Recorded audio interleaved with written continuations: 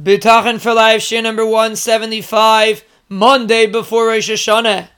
We are talking about tikva, and we explained that every situation is essentially 50-50, and there is no difference between a person that is perfectly healthy and a person that, Rachmana litzlan, is very, very sick. Both of them have equal chances in HaKadosh Baruch Hu's eyes of survival, Amir Hashem.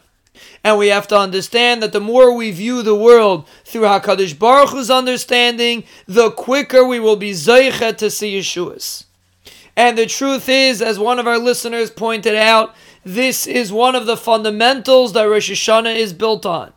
Because we know that on Rosh Hashanah there is an emphasis that we should eat and we should drink and we should dress up in fine clothing to demonstrate that even though there is a tremendous din and there is a pachad hadin, but we have to understand that Klal Yisrael are betuchim. They have bitachin that HaKadosh Baruch Hu will make for them a nes, which teaches us a fascinating thing.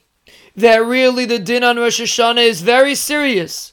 And it is not so pashut for a person to Emir Hashem be Zocheh b'din.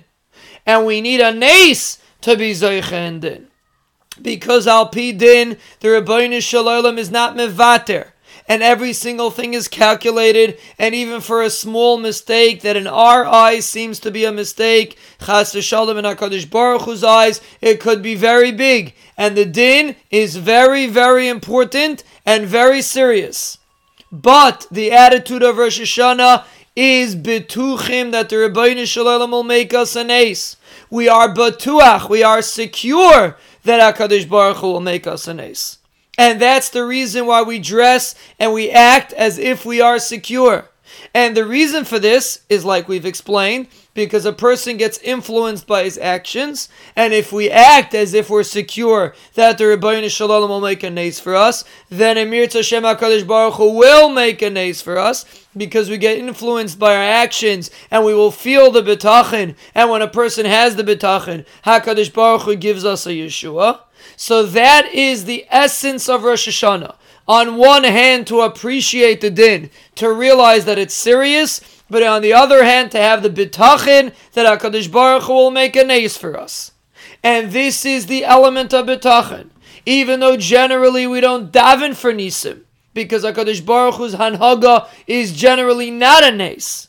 But when it comes to the world of bitachon, you could have bitachon for anything. Because ultimately, in HaKadosh Baruch Hu's eyes, there is no difference between a nes and teva. It's only in our perception. So when we live with bitachon, we are living with HaKadosh Baruch Hu's perception, so to speak. We don't get blinded the way the world views it. We look at it the way HaKadosh Baruch Hu views it. And in HaKadosh Baruch Hu's mind, there's no difference between a nes and teva.